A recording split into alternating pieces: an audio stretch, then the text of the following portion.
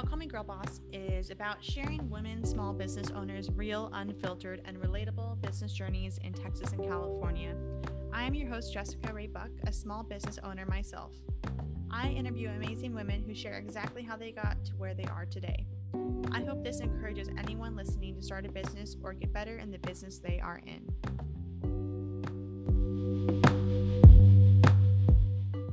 Hey guys, thank you for choosing to listen to another episode of Don't Call Me Girl Boss. If this is your first episode, thank you so much for just choosing to be here. And I really hope you find some value from this. I skipped last week because of what was going on in Austin, Texas. We had the worst snowstorm we have seen in 30 years. People lost power, water, really everything, resources. There was a gas scare. There was no food in the grocery stores. It was actually a really scary time, and I wanted to respect what people were going through and not post an episode. And I also was worried that we would lose electricity mid recording and not have Wi-Fi. So that is why last week was skipped. And on that topic, I wanted to talk a little bit about a crisis and having a business. I do think it is very important when something like as big as what happened in Austin, Texas is going on where you live. I do think it's important to put a little pause on posting, hey, buy myself tan mousse on my IG stories, and really read the room and share resources to help people find water. I was doing where to get your hair washed at a salon, getting groceries, where to donate money, just so many different things. I think that was so important, and I'm so glad I did that. And I saw other people not, and that's fine. But I will tell you, people were realizing, people that were just still not caring and were posting like normal. So when something like that is going on in your community, I really, really recommend that you share resources and stop kind of selling as much on your Instagram. I know it's hard because you have to make a living, but I do think there's a fine line. So just read the room and do the best you can in that situation. We had 2020, the whole year of COVID. 2021 has brought the snowstorm in Austin, Texas. So I just think it's important as business owners to do the best we can to help our community when things like that happen. So just keep that in mind. If something were to happen again in your community or anything like that, I would do what I did again. But it's of course up to you, but that is just my recommendation, to really just put a pause on posting like you normally would and do the best you can to help your community. It's not going to last forever, but in that time, it is important. If this is your first episode that you are listening to, I have been sharing my little salon journey in Austin, Texas. So I am trying to open up a hair salon in Austin, kind of expanding out on what I'm doing right now, which is spray tanning. A little bit different than what I have done in the past, but just excited to do something different. And I've been looking at salon spaces for months, and it has been very difficult. Finding the right space in Austin is not easy. So I've been told the craziest things by realtors. I need $100,000 to start a salon. I need $70,000 just for them to hold on to make sure they trust me as a tenant, and they'll give it back to me over a few years. Just crazy things. And if you are looking for a space and you're getting told this, don't give up. There is the right space out there for you. I do want to shed some light on how commercial real estate works. So you have a base pay per square foot, and then a lot of places charge triple net. So that's pays for property tax, really property tax, and maybe they throw in some other stuff in there, but that's what that's for. So if you're looking for a space with like a Target in it or any of those type of places, they're most likely going to charge a triple net. So that's super common. I've seen in Austin, Texas, just to give you guys a range, I don't know anywhere else, but properties are ranging from $20 to $40 a square foot. $40 is on the very high end, and that's brand new property space in Austin. And triple net I've been seeing is anywhere from really 10 to 15 is what I've been seeing. So you add those two numbers up, times it by 12. No, sorry, times it by the square footage and then divide it by 12 is how you get how much your rent would be. So I'm just sharing that. So if that is something that you are looking for in the future, you can start and kind of get an idea of what I'm looking at and kind of how to budget in the future for yourself. But yeah, so I'm going through that. I actually found a property off the market. So thankful for that because there's a lot of competition right now of even hairdressers, hair salons trying to do the exact same concept I am. I've been told by realtors like, "Oh, you're the fifth salon that's called me wanting this space." So I know what I'm competing against. And so to find something off the market was really awesome. I'm going to see that on Monday. So I will have an update next week of how that goes. It is a second generation. So second generation means, I've learned this term recently, that means it's not a shell. So realtors will consider a blank space is just, they'll call it a shell because there's literally nothing in it, no walls, no bathroom, nothing. So they want you to come in and pay for the entire build out from the AC to the bathroom, which is something I'm not going to do because that's a lot of money. So a second generation space would be something that was already in there prior to you being in there. So for example, this space that I'm going to look at on Monday was already a hair salon before. So it's considered a second generation hair salon. So for me, I've realized after my search that I need a second generation place so that my build out's not as expensive. So to be able to find an actual hair salon that's a second generation is even better because the plumbing for shampoo bowls can get expensive. So I'm super excited. I really hope it works out. I actually drove by the property on Friday. It looks good, but I can't see the back area through the window. So I will have an update, like I said, next week on that. But there is some insight for you if you are interested in opening up a brick and mortar as well. Those are some terms that would have been helpful to me. One other tip that I would share is commercial realtors are very difficult to work with. There's not a lot of money in certain spaces for them to make when they're working with you. So I've noticed they don't work very hard. And so I'm currently not using a commercial realtor. I'm doing everything on my own and kind of becoming a realtor, I guess. Like I know all these questions and it's just a wild journey, but you don't have to use a commercial realtor.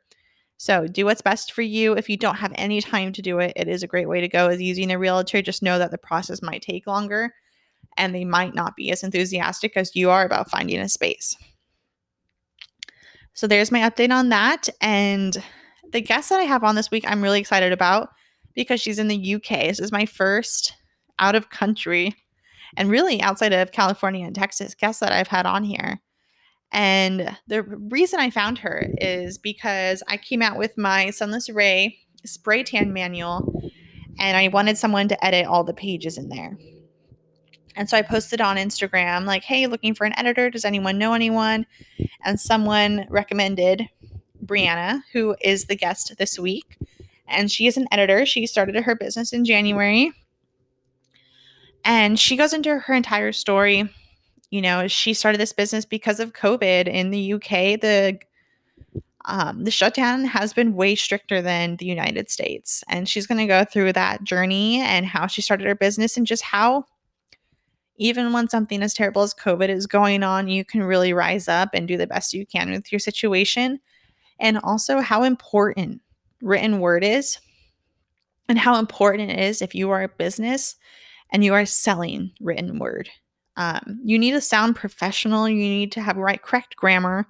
Spell check isn't enough. They're not going to catch certain things. So that was important to me in writing my manual that I didn't want to get an email like, hey, this word's spelled wrong, or hey, like I spent my hard-earned money on this and there's so many grammar mistakes. I wanted to be really professional and put just everything I could into something. So I was just excited to find Brianna, and she's someone I'll be, working with in the future when I need something edited. And I just want to share this expertise with you, and that knowing that this service is out there. She edits anything from blog posts to Instagram captions. I mean, there's so much word that we're reading every day online, and as a business, you want to come off as professional as possible. So I love Brianna. I think she has so much skill and so much talent. And if you are looking for someone to edit the things that you do, blog posts, whatever, she's a perfect person. She's very reasonably priced. And I just love her story. And I can't wait for you to meet her a little bit more through this episode. So without further ado, here is Brianna. This is our third lockdown, and we've been in it since our area since the day after Christmas. So. And is it like full, like no businesses open, nothing? No, so you can go to work if you can't work from home, but I mean, like restaurants and pubs and things like that are all closed. So really the people who can't work from home would be like builders going to work on construction sites and things like that. But all like non-essential shops and restaurants and everything are closed. So and like nails and hair and all that. Yeah, and those are going to be closed until what was it? 12th of April, I think. So yeah. But they've at least given like basically at the end of March, I think a couple of things change. Not many things change at the end of March. Kids get to go back to school in March, which is good because schools have been closed all this time as well. Then into April, it's like pubs can reopen, but only like beer gardens. You can't go inside anywhere. And then May, you finally start to see some real changes. International travel will open back up in May, which is good. And then June is when like supposedly all restrictions are going to go away. I'll believe it when I see it, but I hope it's true. Oh my gosh. And have they given any support to like over here we're getting like stimulus checks and PPP loans for businesses? Yeah, it's been so since last March, there's been a furlough scheme in place where businesses can furlough their employees and the government will pay 80% of their wages. So they've been doing that every month since last March. And I think they've just extended it to like October or something. So it's gonna, by the time it finishes, it will have been almost 2 years that they've been paying like 80% of a lot of people's wages. That's a lot of money. That's more than the US is getting. A lot more, because you can make there's a cap that's 2,500 pounds per month, but it's 80% of whatever you made. Some businesses, if they can afford it, are covering the other 20% so that people don't have to take a pay cut at all, but most of them can't afford it really. So most people have just had to make it work on 80% of their pay. Wow. But so if you made 100 grand a year, you would still be getting 80 grand a year for not doing anything. So it's just so crazy because yeah, it's still bad here in the US, but we're pretty much opened back up. And a lot of people have, I feel like, just been kind of like, I'm over it. Like I'm opening up my business anyway. Has anyone been like that out there? You definitely couldn't reopen your business. You'd get like massively fined, or I think really? I don't even know. You might be arrested. I don't know. Wow. Yeah. Here it wasn't like that. Like nothing would happen to you. Yeah, it's really bad. Like it's really bad that there wasn't like ever a nationwide thing either. It was all just like down to the States, because like I'm from Arkansas originally, and there was like nothing. I think there was like 3 weeks where everyone kind of stayed home, and then like nothing after that. I mean, I think they have a mask mandate, but I think that's it. So, well, on that topic, so you grew up in Arkansas? Yeah, I was born in, I'm kind of I call myself a mutt. I was born in Arkansas, and then I grew up for 10 years in Southern California when I was young. Then went back to Arkansas for many years. And then I met my husband, who is English, and 2 years ago I moved to the UK. Wow. Was he living in the US for work or school? No, we both at the time were working in travel. We both still work in travel. And we met at a work conference in Vegas, of all places. He was my last meeting of an entire week of this conference, and we just hit it off and started dating. And he had a job that had him in the US pretty much every month, sometimes every 6 weeks. So we just made it work with his trips for work. I would go see him after, or he would come see me after. We did long distance for about 1.5 years before I moved here. That's crazy. So did you know, like in the back of your mind, like, okay, I might have to move to the UK if I date this guy? Well, yeah. I mean, when you meet, I mean, I met him, like I said, it was the last day of this conference. Like, I really didn't think I was ever going to see him again. It was like, we had dinner, cool. I was like, great, this was a fun thing, but I'm never going to see this person again. And then, like, lo and behold, we just kept talking and started dating. And obviously, I was like, hang on, what's going to happen here? And it was like a whirlwind. We got engaged 8 months after we met. Oh, wow. Um, and so he was open to the idea of moving to the US too, but we just had to weigh things up with our work situations at the time, and it just made more sense for me to come here. So, but I have been obsessed with the UK since I was like really little, so I was like fine with moving to the UK. I really love it here. Yeah, my dad was actually born in the UK, and my grandpa has an English accent still. He was born in Hull. Like, I don't know if you know where that is, but it's like a tiny town. Yeah, Hull. So fun fact, my husband is downstairs watching a football game, soccer, and our team that we support is playing Hull. Oh. Yeah, that's so funny. It's like a tiny town. Yeah, that's where my dad was from, and he moved to the US when he was 4. Oh, that's cool. Yeah, I haven't. Work or Does what? What brought them there? Work or? Yeah, my grandpa is actually a toy inventor, so he came out to the US to work for Mattel. So he like designed like the Barbie motorhome and the Barbie townhouse. So yeah, he was part of like I know, super random. You just had the best toys ever growing up then, obviously. Not really. No, I didn't. Because I think he was retired by then. So we got like the super first model that I was like, what is this? You're like, what is this vintage toy? Yeah. And he's like, well, don't really touch it because it's like a first edition. I'm like, okay. You're like, cool. So I can't even play with the old toy. Yeah. I'm like, this is stupid. So yeah, but no perks. You think he was retired by then, but yeah. So that's what brought him to the US, was to work for Mattel. What do your parents do? So I was raised by a single mom, and she had lots of different jobs when I was growing up, all different sorts of things, office jobs and things like that. But she doesn't work anymore, and I'm really glad for her because I've wanted her to not have to work so hard for my entire life. How is she able not to work now? Is she has met a fantastic man who works really hard and takes care of her. Well, I'm glad she finally gets a break. She's finally like, oh, all those years it paid off. Yeah, she was a single mom of 3 kids. And wow. I was the oldest. My sister is 5.5 years younger than me, and my brother's 10 years younger than me. He just turned 18, so it's kind of like all of her things falling into place. She doesn't work anymore. We're all adults now, so I'm glad for her to just have some time for herself now. Yeah, with that big of an age difference, you probably took on some mom roles yourself then, right? Yeah, my mom always calls me her co-parent. Yeah, definitely did. It's funny now that they're older because they always have to remind me, like, you're not my mom, my brother and sister, and I'm like, well, kinda. So, yeah. But yeah, I definitely, when we moved back from California to Arkansas, I was 14 and my brother was 4. So yeah, I mean, yeah, he was actually only 3. He was almost 4, but yeah, he was really little. So my mom was working and stuff. And so of course I had to help out and that sort of thing, but I didn't mind. Being a big sister was like my favorite thing so far. So what did you want to be right out of high school? Oh my word.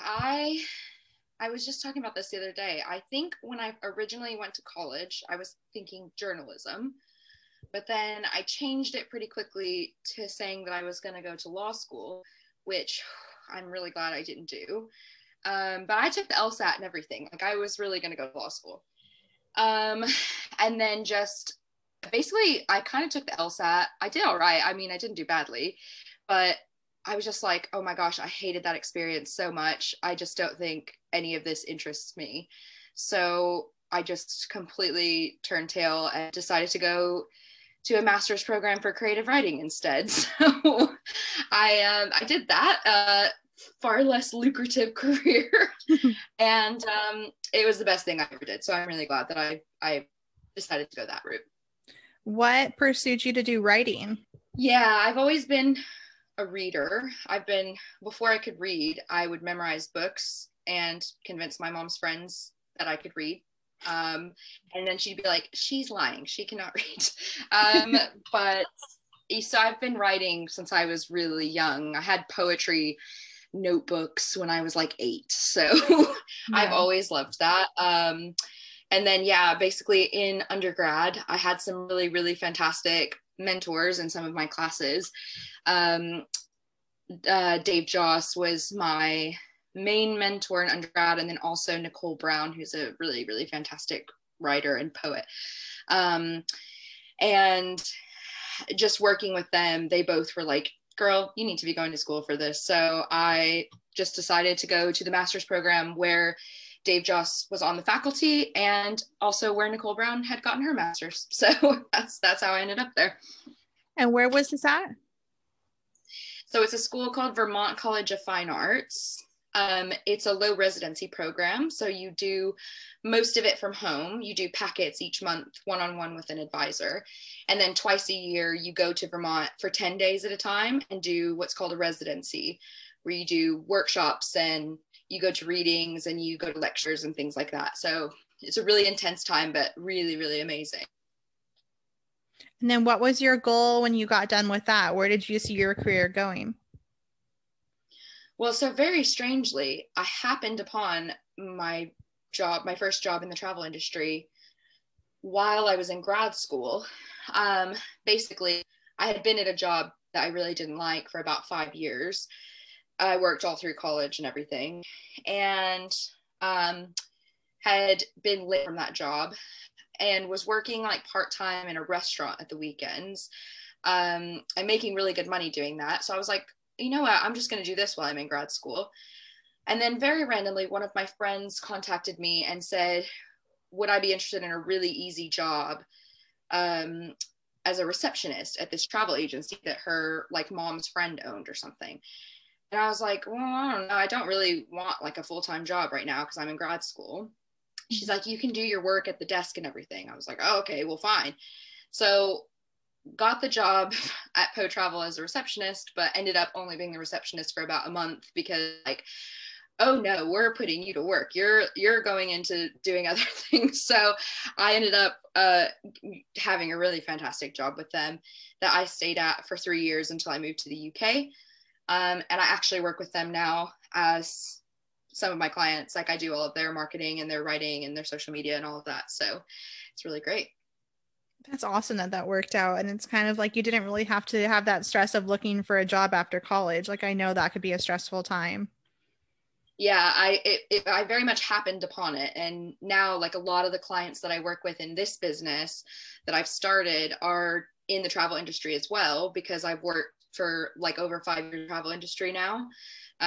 So I've done a lot of travel writing and things like that. So it's just a natural, very easy demographic for me to be able to work with, because I know the industry well now.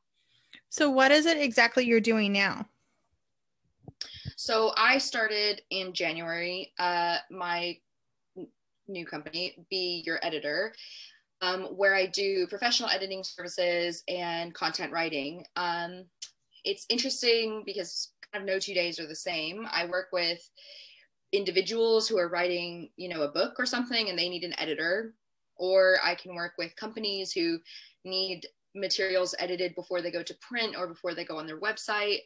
And then I work with companies who need just content written for their web, for social media, for brochures, things like this. So it's like a real variety of clients that I'm working with now, which I really like because yeah, it's a real, everything is different. I never feel like I'm sitting doing the same thing for ages, which is Yeah. nice.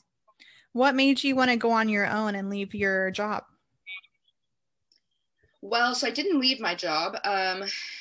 I have had a crazy last year because of COVID. I was working for a company in London, a travel company in London, and they kind of jumped the gun and let a bunch of people go before the furlough scheme was put in place.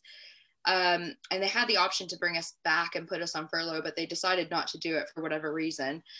So I was out of work then for about 3 months, like put in 100 job applications at random places. Nothing was happening. When in June, Poe Travel, who I work with in the US, they contacted me and their marketing person was leaving.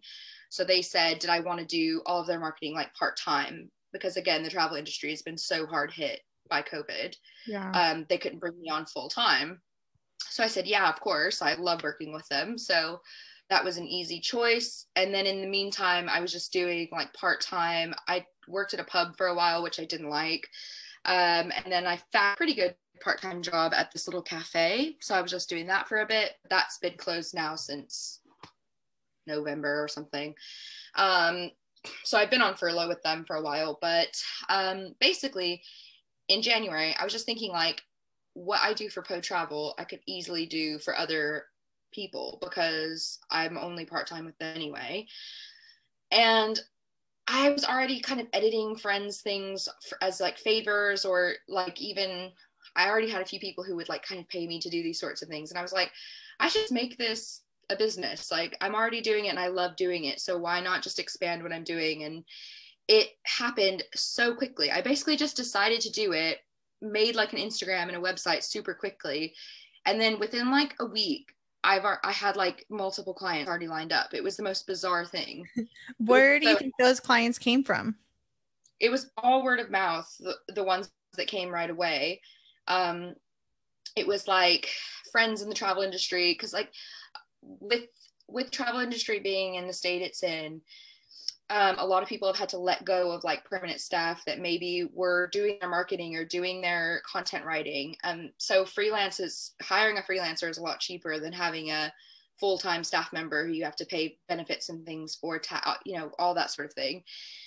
So there are a lot of companies that need it because the people who are left on their teams are really overrun because people have been let go. So yeah, most of them have just been through word of mouth. I had a friend whose blog I've edited for a while now. She's connected me with like 2 or 3 different people because she has really good industry contacts. And I know you found me like through word of mouth as well. It's just been like really crazy. It's actually now like I've been doing it now for officially for just over a month, and I'm now even getting anxious. Like I'm gonna be overrun with too much stuff. So that's a good problem to have. Yeah, well, I'm so glad that you could come on because I love to talk to people who are literally just starting their business because I feel like it's so relatable and it's makes it seem more achievable for people who are listening. Like, wow, she did it. Like, look at her situation. Like, you have, to be honest, a really rough situation in the UK, but what can I do with that situation? Yeah, it was like for months I was just kind of making do with what I had, and then I was kind of like, hang on, there's a way for me to do this. And also it comes a little flexibility of like, I don't have to answer to anyone. I don't have to ask for time off if I want to go somewhere. It's just down to me, which I love. And it's been such a, like, I didn't expect what a high it is, like chasing business and building something of your own. Like it really is such an exciting thing. And honestly, it's like the only thing that's made me feel excited or motivated like since COVID started. So Yeah. it's been really refreshing. I feel like a different person than I was a month and a half ago because I feel like it's made me so much more positive overall. Yeah, well, I'm glad you found that. I think that's the hardest thing is finding, like, everyone wants to own a business, everyone wants to work for themselves, but like, what is that thing? And you found your talent and you found that talent in college, and now you're able to make a business out of it. Yeah, it's nice, that I'm actually using a combination now of my degrees and my work experience as well. Mm-hmm.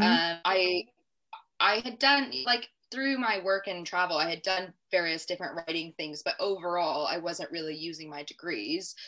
And so to be able to use both is kind of like the ideal thing. Yeah, it's like your student loans are worth something now. Oh God, I don't know. That student loan forgiveness like kicking. I mean, my gosh. I know. So do you think it's different if you were to have your business in the US versus the UK? I don't know because I'm working with clients from both places. So I don't really know. I think if I had never moved here, I wouldn't have any access to any of the clients I do have here, which would be a shame because I've got some really good ones here. But I kind of like that I've got, clients on both sides of the pond. I like being able, they're very different. Working with English people is very different to working with American people, but What's the biggest I like, difference? I feel like when it's just like small things, I feel like when you email or talk on the phone with like American people, you can be really direct and like, no one thinks you're being rude, but in the UK, you've got to be a bit more like, a little beat around the bush. You got to be a little bit more polite. Like they don't like super super direct. So when Wow. I first moved here, I remember I had to like really adjust the way that I just said things because I didn't want to ever come off as rude, Yeah. and that was like not my intention. But I think that sometimes just because Americans are really direct, we can come off that way to uh, British people in general. And so you're full-time in your business 100% and you're not going to go back looking for a full-time job when this is open back up or anything? Yeah, I mean, I'm always like, of course, open to whatever's going to happen. I'm never going to like shut down something that could potentially be good. But for now, this is my focus. I mean, I'm still, like I said, I'm working. It's funny because I'm working part time with Poe Travel, but technically they're one of my clients because I'm doing all the stuff for them that I do for other clients as well. So it feels like two separate things, but really it's not. It's all under the same Do umbrella. they So 1099 you? I don't know if that's a thing in the UK or there if it's over the US to the UK, do they still 1099 you? no, I don't know how it works on their end, like what they have to do for their taxes and stuff. But here, I just file as self-employed and I keep all of my invoices that I send them and things like that. So, Okay. yeah, I don't have to have anything from them really. I just have to have my invoices that I've sent them. Okay, great. That makes it easy. And then I wanted to talk about, okay, so why is it, I know the importance, but I've talked to people and I was like, oh, I'm going to hire an editor to look at my training manual. And I remember one saying, like, why would you do that? Like, there's spell check in your email or something. And I was like, I know the value, but I wanted you to explain the value and why it is Yeah. so important. Yeah. So it's a lot more than spelling because you can always use a spell check and everything. But also, one thing is spell check doesn't catch things like if you write then instead of like spell check's not going to catch that. But needing an editor goes a long way beyond that because one thing that I know to be true is that when you write something, you're close to it and you can't see what it could be. You can't see things that other people will see really quickly, especially someone with a trained eye. So, my main thing is when I get a piece of work from someone, I want to maintain their voice. I want to maintain their original tone and everything like that. But I just want to make the whole thing more readable. And that goes down to like changing the way sentences are structured. Or if they've written something in a really long, convoluted way, I can see, you know what, this is a much like more straightforward way to say that this, here you go. And I always like, well, I usually do all of my stuff in track changes in Microsoft Word so that the author can see every change I've made and they can reject it or they can accept it. It's their choice. They don't have to accept all the changes that I've made. But most of the time, people come back and go, I don't know why I didn't think to word it that way. That is so much better. Mm-hmm. And sometimes there are bigger issues as well. Like I can go back, a client could have written a blog post, and I can go back and just be like, I don't think that you're saying what you want to say at all in this. And like, you need to redo it. And so that sort of honest opinion, though, makes the difference because when someone's content goes up and it's not as good as it should be, their readers are going to see it. Even if they don't have a trained eye for grammar and usage and spelling and all of that, they're going to see like this is not super clean work. So to me, it's always worth it. And then on the content writing side, obviously, some people just don't have the time to do the content writing, but also the skill. If you're not a writer by profession or, you can really struggle to write good copy and it's a detriment to your company. Well, also on social media, even the captions, like that's they call it a microblog, the caption. How many times are you going through it and seeing people's stuff and like, oh my gosh, grammar, this is real weird. It's so hard. It's really, really hard because Like there's a part of me that just wants to comment and be like, hey, let me know if you ever need editing services, but that's so passive aggressive. So of course I don't do that. But yeah, I mean, it's mostly usage is the main thing I see there. So like using the wrong your or using the wrong there or things like that. And I've just always been obsessed with grammar and usage. So to me, when I see those things, it's just like cringe. I can't handle it. But yeah, I mean, when I see small businesses with stuff like that, obviously I would not publicly comment on it and say like, let me know if you need an editor. But I might email them and say like, hi, I think your social media is really great. Let me know if you ever need any help with anything. Not being rude, of course, but just trying to offer my services where I think they could probably be used. So, but where does that go? So some people don't have the budget, but like, you know, you need someone like you. So where is like the happy medium? Well, I mean, if you don't have the budget, then obviously you just have to make do with what you got. I mean, definitely use as many spell check things as you can, but grammar is a whole different beast because if it's not something that you're really familiar with, you're gonna struggle. I mean, it's hard to learn that sort of thing as an adult anyway, when you've got so many habits already ingrained in you. But I think if you're writing anything, I mean, literally, even just Google, like if something doesn't seem right to you, just Google, like, you know, do I use this there or that there? Do I, you know, how to know which one to use? You can find it a lot of times. It's just, it's just difficult. Obviously, I think everyone, I think everyone should use an editor. And then where do you think it's like influencers? I'm sure you know that whole industry. Do you think every influencer should be having a copywriter, especially if they have a blog? If they have a blog, I think definitely. I think there's a little less pressure on social media captions and things. People are a bit more forgiving about them. And I feel like most of the influencers I see, they're not making major mistakes in their captions, and they tend to be they are short and snappy, so they don't tend to be too bad. But if you're doing any sort of long form blogging, anything like that, I think that you should always have an editor. Mm-hmm. And what is the price range for hiring an editor for, let's just say, like a blog post, like a 2 to 3 page blog post? Yeah, so I mean, obviously I can only speak for myself, but I did base my prices off of like sort of industry standards. I put my prices in the middle basically because I'm just starting out. Some people are less expensive than me if they have absolutely no experience in editing. I have done editing before, just the business is new. And then some people are more expensive than me as well because they've been doing it for 20 years or something. So of course they're going to be more expensive. My prices range a bit. For like a short blog post, 1,500 words, I usually only charge like $20 to edit it. It's not, doesn't take me very much time. Yeah. Yeah. And then as it gets longer, you just have to look at pricing it. You can do it word or per page. It doesn't matter how you do it. But yeah, it just ranges after that depending on how long it gets. I usually say for a double spaced document, I usually say $5 per page after the 1,500 word mark.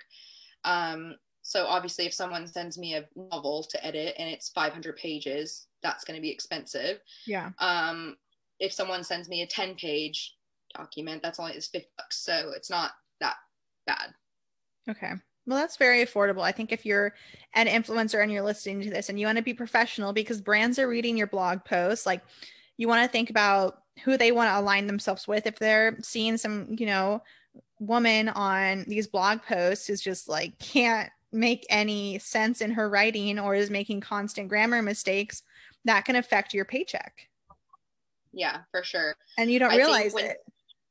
No, exactly. I think brands will always want to work with you if your writing is really clear, concise, and easily readable because they want people to be able to read it and not get confused about what they're reading.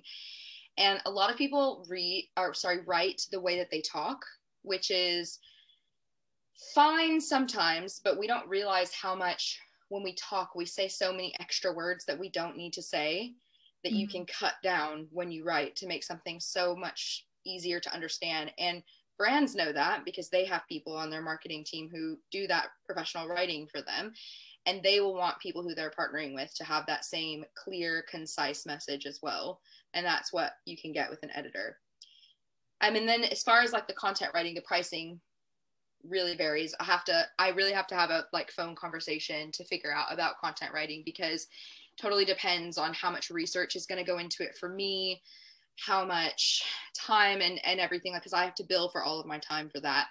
I think as an estimate for short pieces, in the UK, I would charge probably £75 per short, like per blog post. That comes out to about $100 in the US.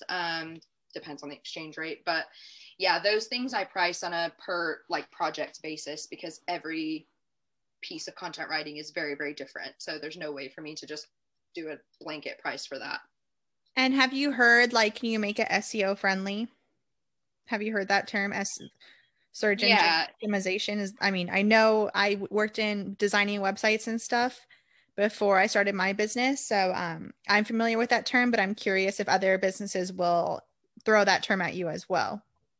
Yeah, it's definitely something I've heard. It's not something that any of my clients right now really focus on too much. But again, I think when you write in a clear, concise way, it naturally becomes SEO friendly, because you get those keywords in there that are needed, because you're not kind of putting in too much flowery language that covers up those key words that you would be looking for SEO, for search engine optimization. So, yeah, it's something that I think businesses definitely care about, but none of my clients are overly like focused on the analytics. So, yeah. And if you're listening to this and you don't know what SEO means, it basically means like if I was to write a blog post about why you should come get a spray tan from me, it would be making sure I have spray tanning, Austin, Texas in it, organic spray tan, mobile spray tan. Like I would tell her like, hey, have these keywords in here because I want it to be a specific way. And that would make your job probably harder because you're like, great, I need to just throw in these terms. A lot of the, like for Poe Travel, they use Squarespace for their website. And so you can put in as tags also all of those words. So even if they don't directly appear in it, you can make sure that it's tagged to come up. If someone searches whatever term, adventure travel, that it will come up eventually on there as well. But yeah, I mean, it's definitely something to focus on. And I think a lot of businesses are really, really focused on analytics, and they should be. But for whatever reason, just none of the clients I have right now are like hounding me about analytics, which is good. That is good. And the term copywriting, does that kind of encompass everything that you do? I know that word is kind of thrown around. Like if you could maybe define that word or that term. Yeah, so I would say copywriting is more like the content writing side of what I call it content writing.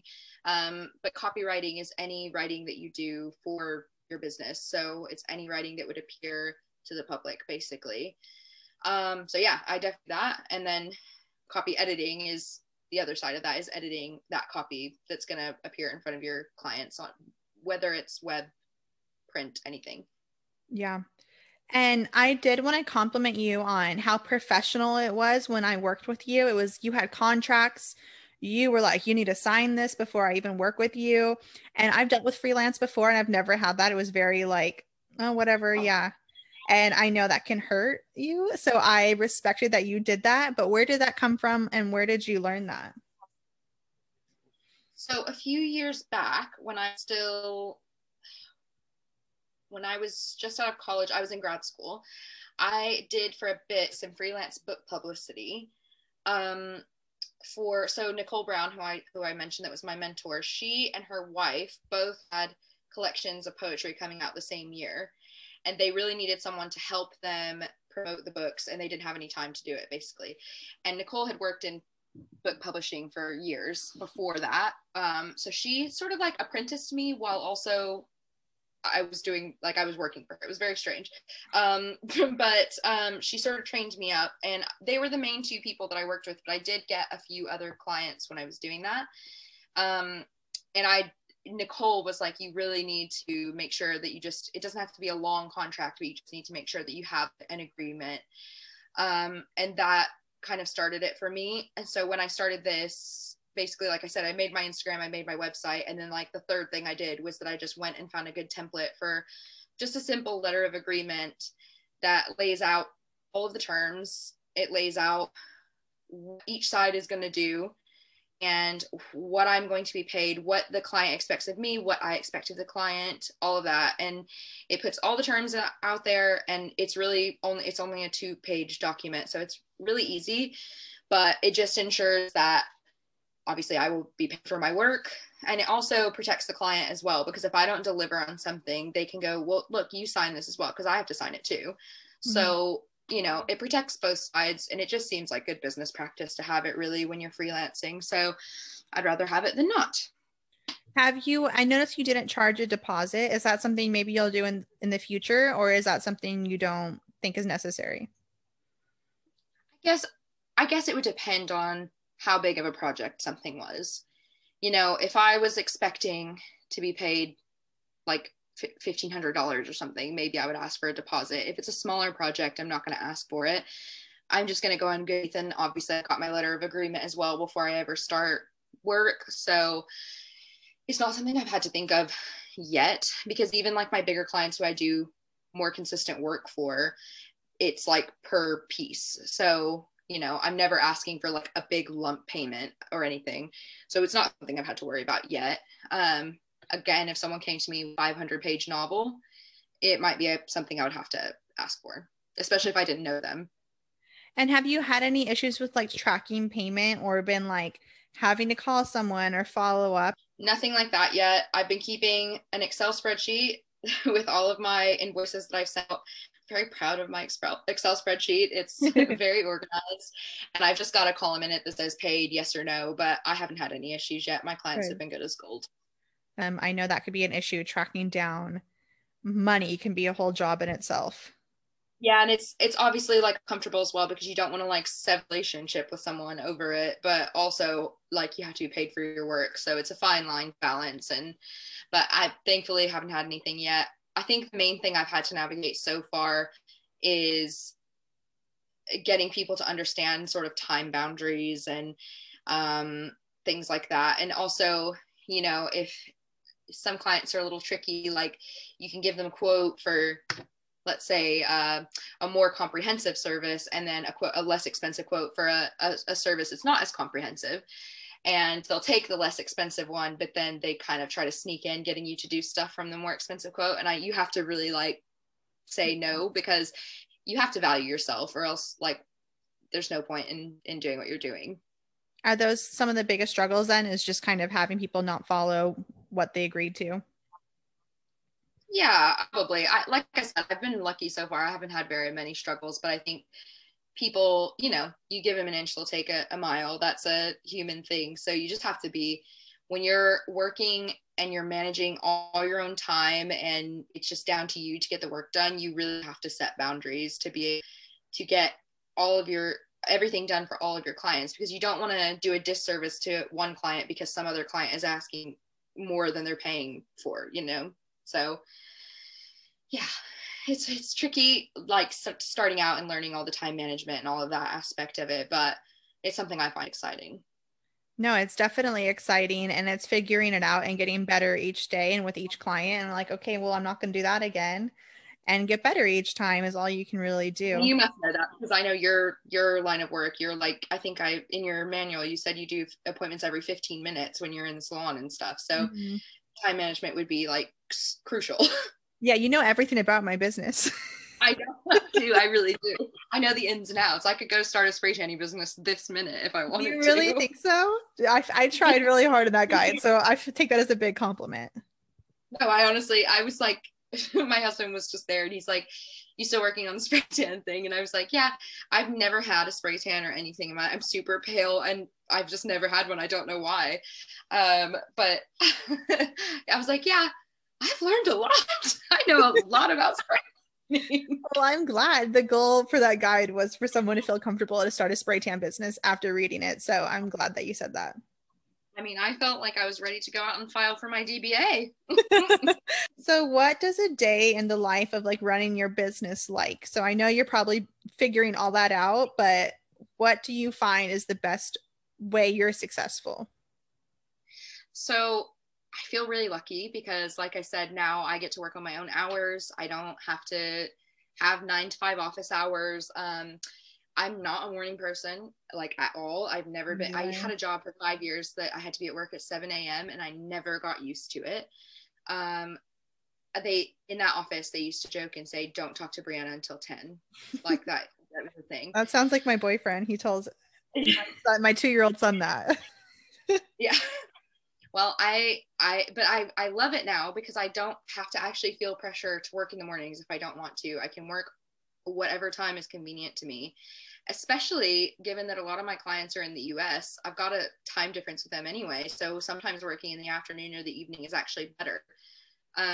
Like, for example, the work that I do for travel, I would never post anything for my morning time because it'd be like 3 a.m. for them when I would be posting it and none of their clients would see it. So it actually works kind of well that I'm not a morning person now.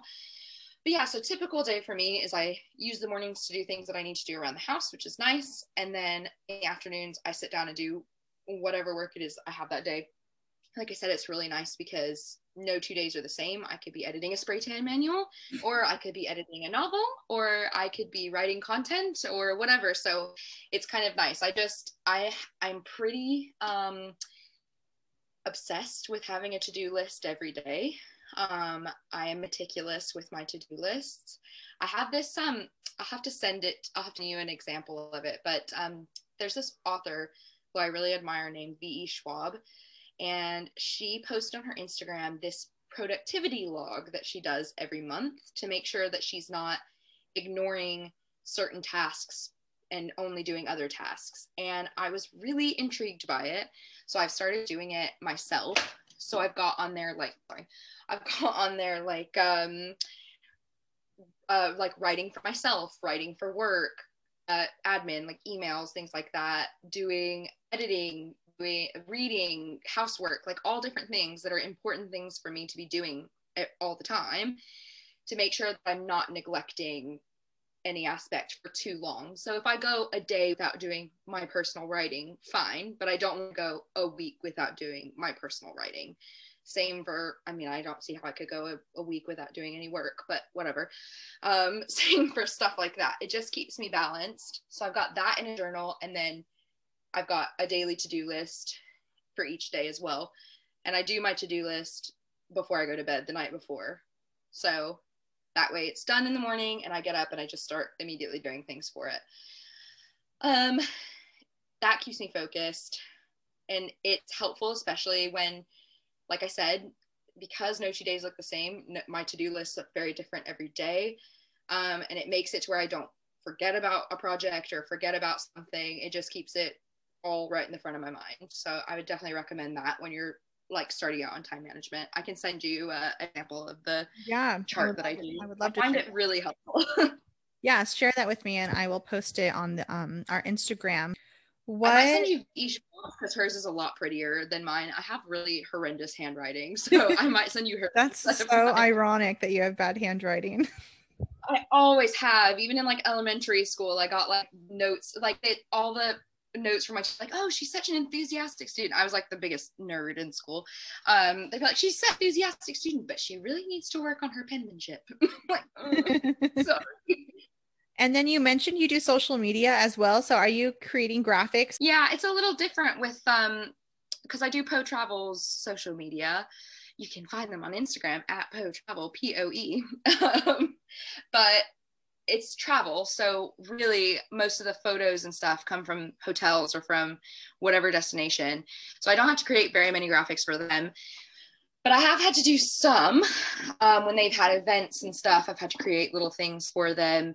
So I have a few different apps, and I've been kind of honing that skill since last June. So now, while I'm doing my business Instagram, and I've also recently made a Bookstagram because I read a lot.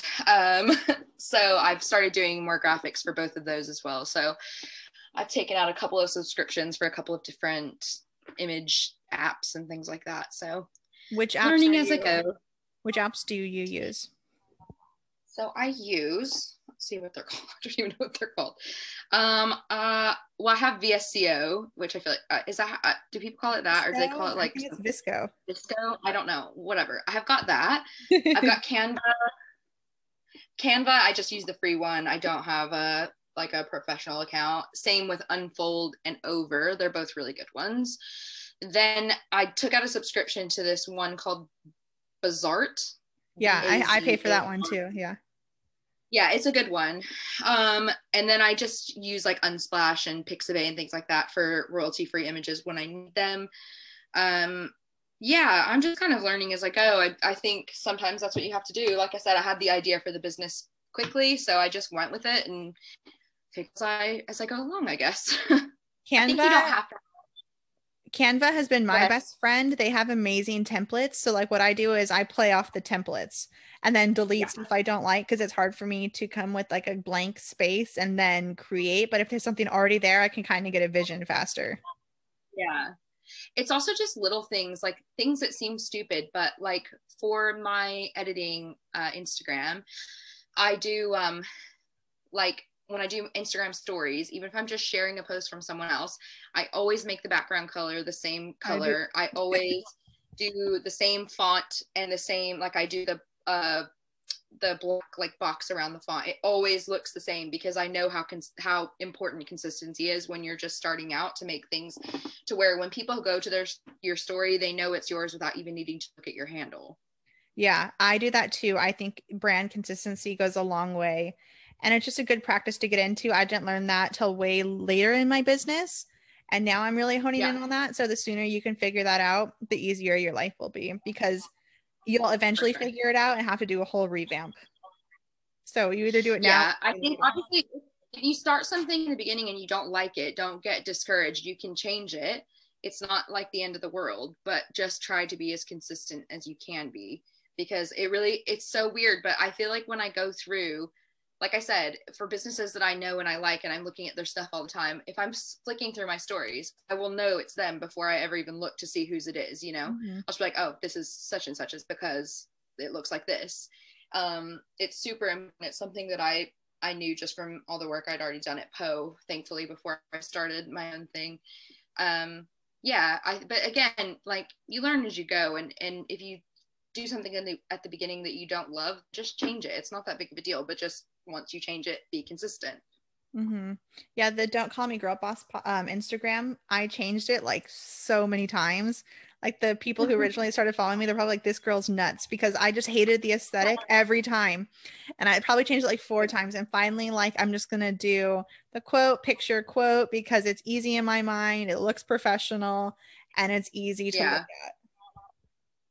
I mean, it's funny too, though, because like the stuff on my grid is less consistent because the work that I do is so different. So I'm sharing things from all different things, which I think is all right. But that's why I make sure that my stories are like super consistent. And then any post that I do on my grid, I share it onto my story and put it in that same format to where it looks consistent as well. I think it's sometimes hard to make all of the posts obviously look exactly in keeping with each other, but it's also about tone. Like, your tone needs to always be consistent as well. Yeah. If you are like a quirky kind of business and you've got like a really upbeat tone, then you need to make sure you've always got that.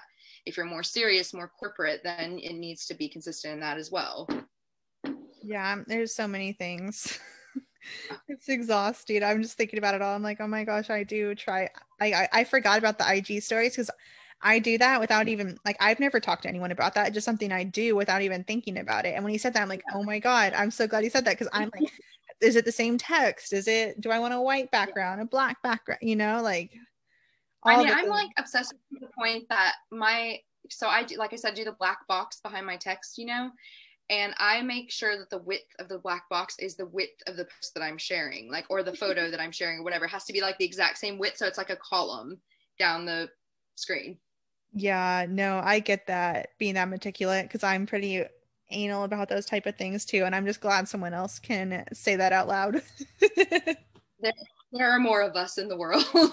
I'm sure there's so many people like that, like that are just like on their IG, like spending like 20 minutes just to get one story up, and it's like about something Oh my like god. a repost. Like now that I have also entered the world of Bookstagram, oh my god, like I'm starting to question myself because I will literally spend like 20 minutes doing a photo shoot of like books and different angles and different backgrounds and things like that. And I'm like, what am I doing? Your husband walks in and you're like, He comes in and I've got like coats, scarves, blankets that I'm using as backgrounds for these books. He's just like, what are you doing? So funny. He'll appreciate it one day when we're rich. That's what I told my Yeah. husband. It was like, Yeah, just he's been sit back. he's been pumped, I think, to just see me in a bit of a better mood in the last month since I've started this. So Yeah. I just can't imagine. It's like I feel like the US is getting better, and then I'll see on the news something about the UK, or I like Love Island UK. So like I follow like those influencers, and I'll yeah, see them post like lockdown still happening. I'm like, huh? It's just yeah, it's crazy. yeah, and the fact that this is our third one now, because like the first one was 3 months, the second one was really short. It was only like a month, and then this one has now been like a long time. Well, 2.5 months or something. California has been on 3, and their last one ended a few months, like maybe a month ago. Yeah. So they've been on 3 too, but it's so weird because it's state by state. Yours is like all of the UK, right? Well, they tried to do here over the summer. They did like regional lockdowns and things like that. So there are places up north. They had really high numbers. There are places up north that almost have basically not come out of lockdown in the last year because they never got their numbers down.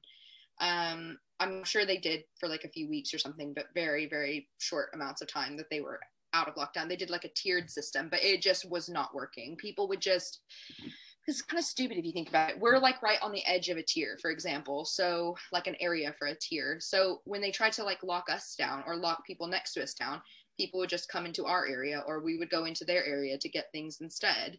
And it's like that actually cancels out the point. So Exactly what they basically California gave up on did. yeah, they gave up on that eventually because they realized it wasn't working. But it's just been, it's also crazy because I feel like I have been in one forever because I went home to visit the US in December. I was supposed to go for Thanksgiving and it got canceled because of the lockdown in November. And then very strangely, I just picked like a date 2 weeks later and went, and we were out of lockdown. And the window that I went home was basically the only window that we haven't been in lockdown. Um, it was so weird. I was gone for 10 days and I got back on the 18th of December and we went back into lockdown on the 26th. So it was like really, I was like close to being locked out kind of. But because I was going home, my mom has a heart condition. So I was really, really nervous about passing anything to her. So I didn't, we were locked down in November. Lockdown came out December 2nd, and I wasn't leaving for another like week after that, but I did not leave the house. I was on lockdown for like that entire month because I was so nervous about getting my mom sick. Yeah. So I didn't even go to like the grocery store or anything. My husband did all of that during that time. I didn't do any. The only thing I did was walk the dogs. That was it. Yeah.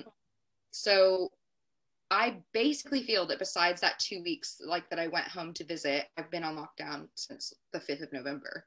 Wow. That's a long Which feels like time. a really, really long time ago. I That is haven't a been really to a long pub. time. I haven't been to a pub in the UK since November 4th. And I miss the pub. Oh. Well, Pub hopefully is like, soon. it's funny because like people obviously go to the pub to like have a big night out, but my husband and I just love to go to the pub and read. So we take our books and we just get like pints of beer and just sit there and read together. And I just miss doing that so much. Oh, I'm sorry. It's just I have like no words for it, to be honest. There's like nothing you can say. It's just like, how is this still happening? Well, my gosh, there are people who are suffering a lot worse than not Yeah. having to be able to go to the pub. There are plenty of people who haven't made it out alive. So in the end, it's a really small thing. But I will be happy on April 12th when we can go sit in at least a beer garden in a pub and take our books with us and have a pint, and life will feel a little bit more normal. That will be nice. Yeah, definitely. So where do you see your business or you your years from now? Whew. Yeah, hopefully just still growing. Hopefully by then I'll have lots of really, really good contacts. And ideally, it would be great to get to a point when I'm having to turn business away because I just can't handle it all. Yeah, who knows? I mean, be great if I had enough stuff that I needed like an assistant or something like that to handle my admin. Um, this isn't, you know, you have the type of small business where you've got employees and things like that. I won't have that really because it's just based on my brain. But that's the only skill that comes from my head. But it would be great if I eventually, like I said, needed someone to handle the admin side of things. That would be cool. Yeah. But yeah, just continue to grow it. And I think as I do more work, then those people will hopefully tell business owners know business owners. So hopefully they will tell their friends who They also own definitely do. businesses. And Well, I yeah. never even heard of a copy editor until someone I knew it's a thing. Like I've heard of it before. That I shouldn't have said that, but like I didn't know any on the top of my head that I could like contract out. I didn't know any. And now you can just tell all of your other friends, like you have someone just for No, them. I would for sure, and I'm going to. And it's just like, how did I not know a copy editor? I mean, I've never really gotten into the book space before. This is all new because of COVID for me as well. You're kind of having to change your business landscape. And ebooks are huge right now. There's so many online coaches. Like that's a whole nother niche you can just like explode in. I think I read somewhere, obviously this means when I say ebooks, I mean even like fiction and stuff like that. But I think I read that ebook sales in 2020 were up 40% from the previous year, which is insane. I believe it because, people like me who have some kind of skill or something that they can teach someone, like make an ebook. It's you make it one Yeah, time. and part of it is like I think people were also more open to learning a new skill during this time because they like didn't just want to sit and watch TV all the time. And then similar with like fiction sales and things like that would have been way up because people would have been so tired of staring at a screen that they Yeah, would have just been like, you know what, I'm gonna read a book. Actually, I can't sit and look at a screen anymore. I that's mean, true. ebooks are screen still, but it engages your brain in a very different way than watching Netflix. Oh yeah. And then what are some books you recommend to learn better copywriting? My gosh, I would really have to think about that. I'd have to go back to my college Yeah, I book definitely list didn't put probably. that in the list that I sent you, but I No, was I don't reference any books when I'm doing it just because most of the knowledge is in my head. If I do need to reference things, I look at like things like the MLA or APA resources online. Um, or just I mean just do a lot of like looking things up in the dictionary because one thing is like when like for example with your manual that I edited there were things that I terms that I'm not familiar with but that I would want to double check them just to make sure that they were used correctly or that they weren't spelled incorrectly or anything like that. So anytime I personally come across a word that I don't know, I will look it up just to make sure that it's used correctly. And most of the time, like yours were, because you knew that terminology, but it's worth it just to check and make sure you're being thorough. So I Google like 100 million things while I'm editing things just because of that. But yeah, I don't know that I have any like reference books. Have a good old dictionary.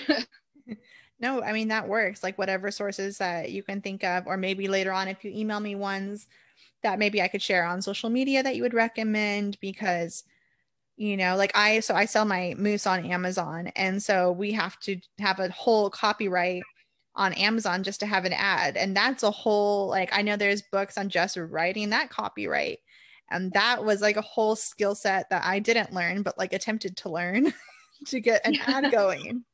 Yeah, they're all so different. So it just like really depends what platform you're on. Like writing something on Instagram is very different to that sort of thing, is very different to writing a blog post, is very different to writing a book. Like it's all very, very different. So you have to be able to adapt into what format you're in, which is something that I think I'm good at. And I will obviously get even better at as I continue to be exposed to like different platforms as well.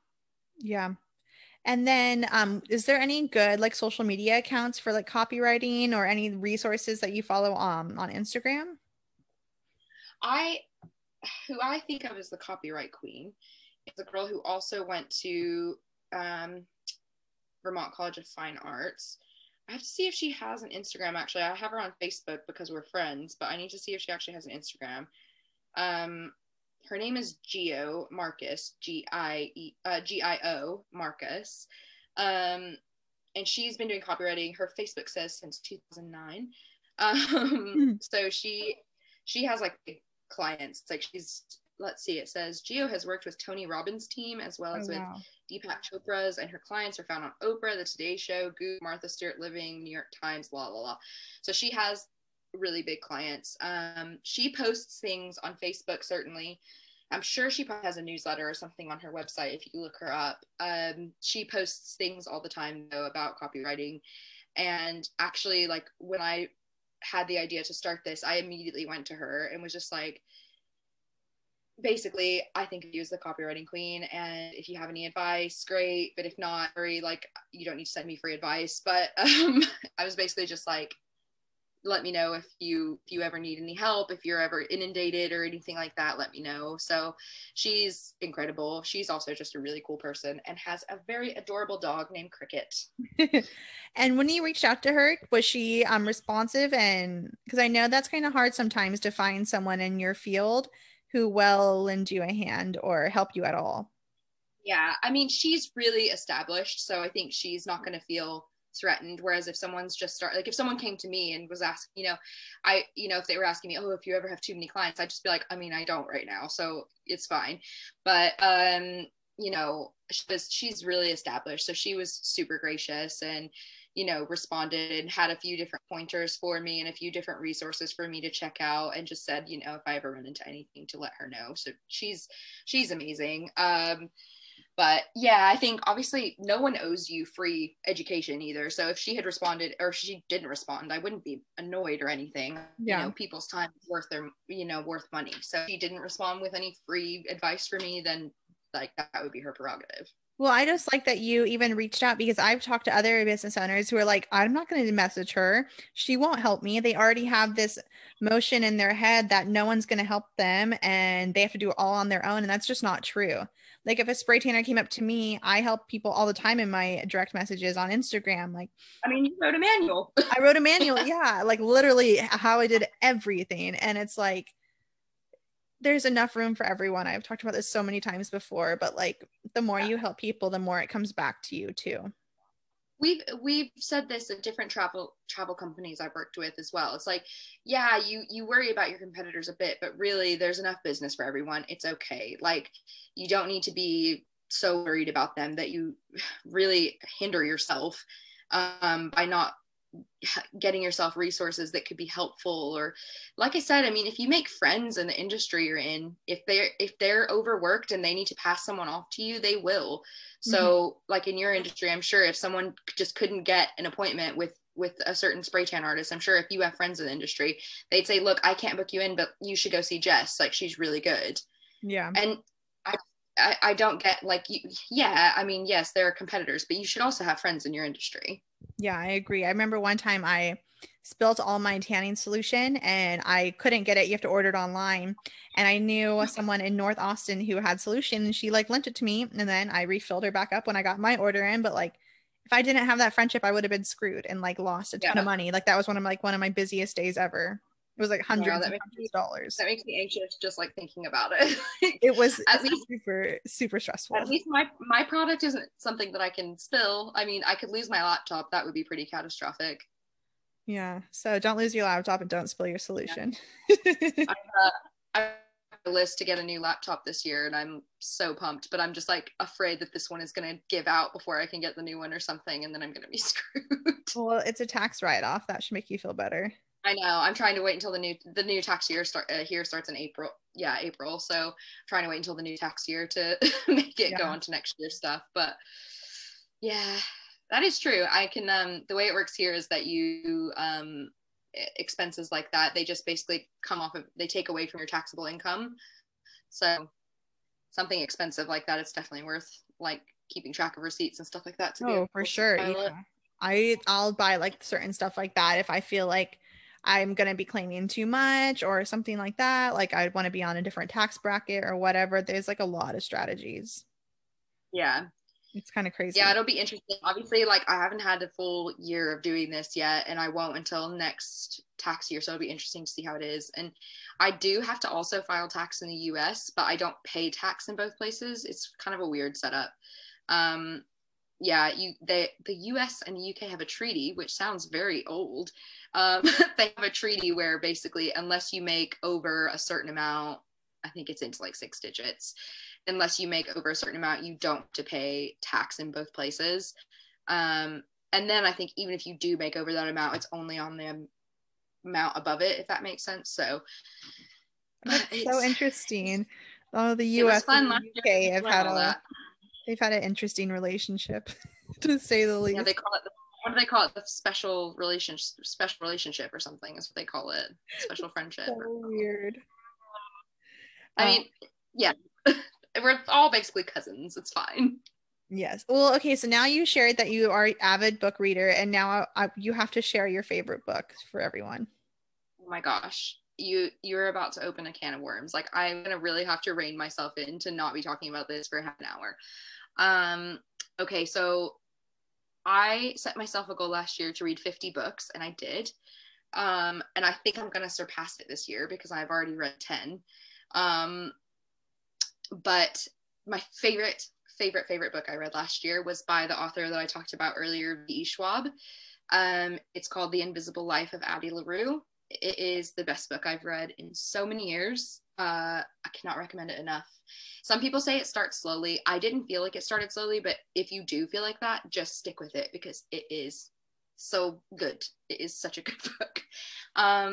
Second favorite book I read last year was The Dutch House by Ann Patchett, another really, really good one. I read, I get my Goodreads out so I can give some really good recommendations. If you like fantasy, that sort of thing, the Bone Season series by Samantha Shannon is really good.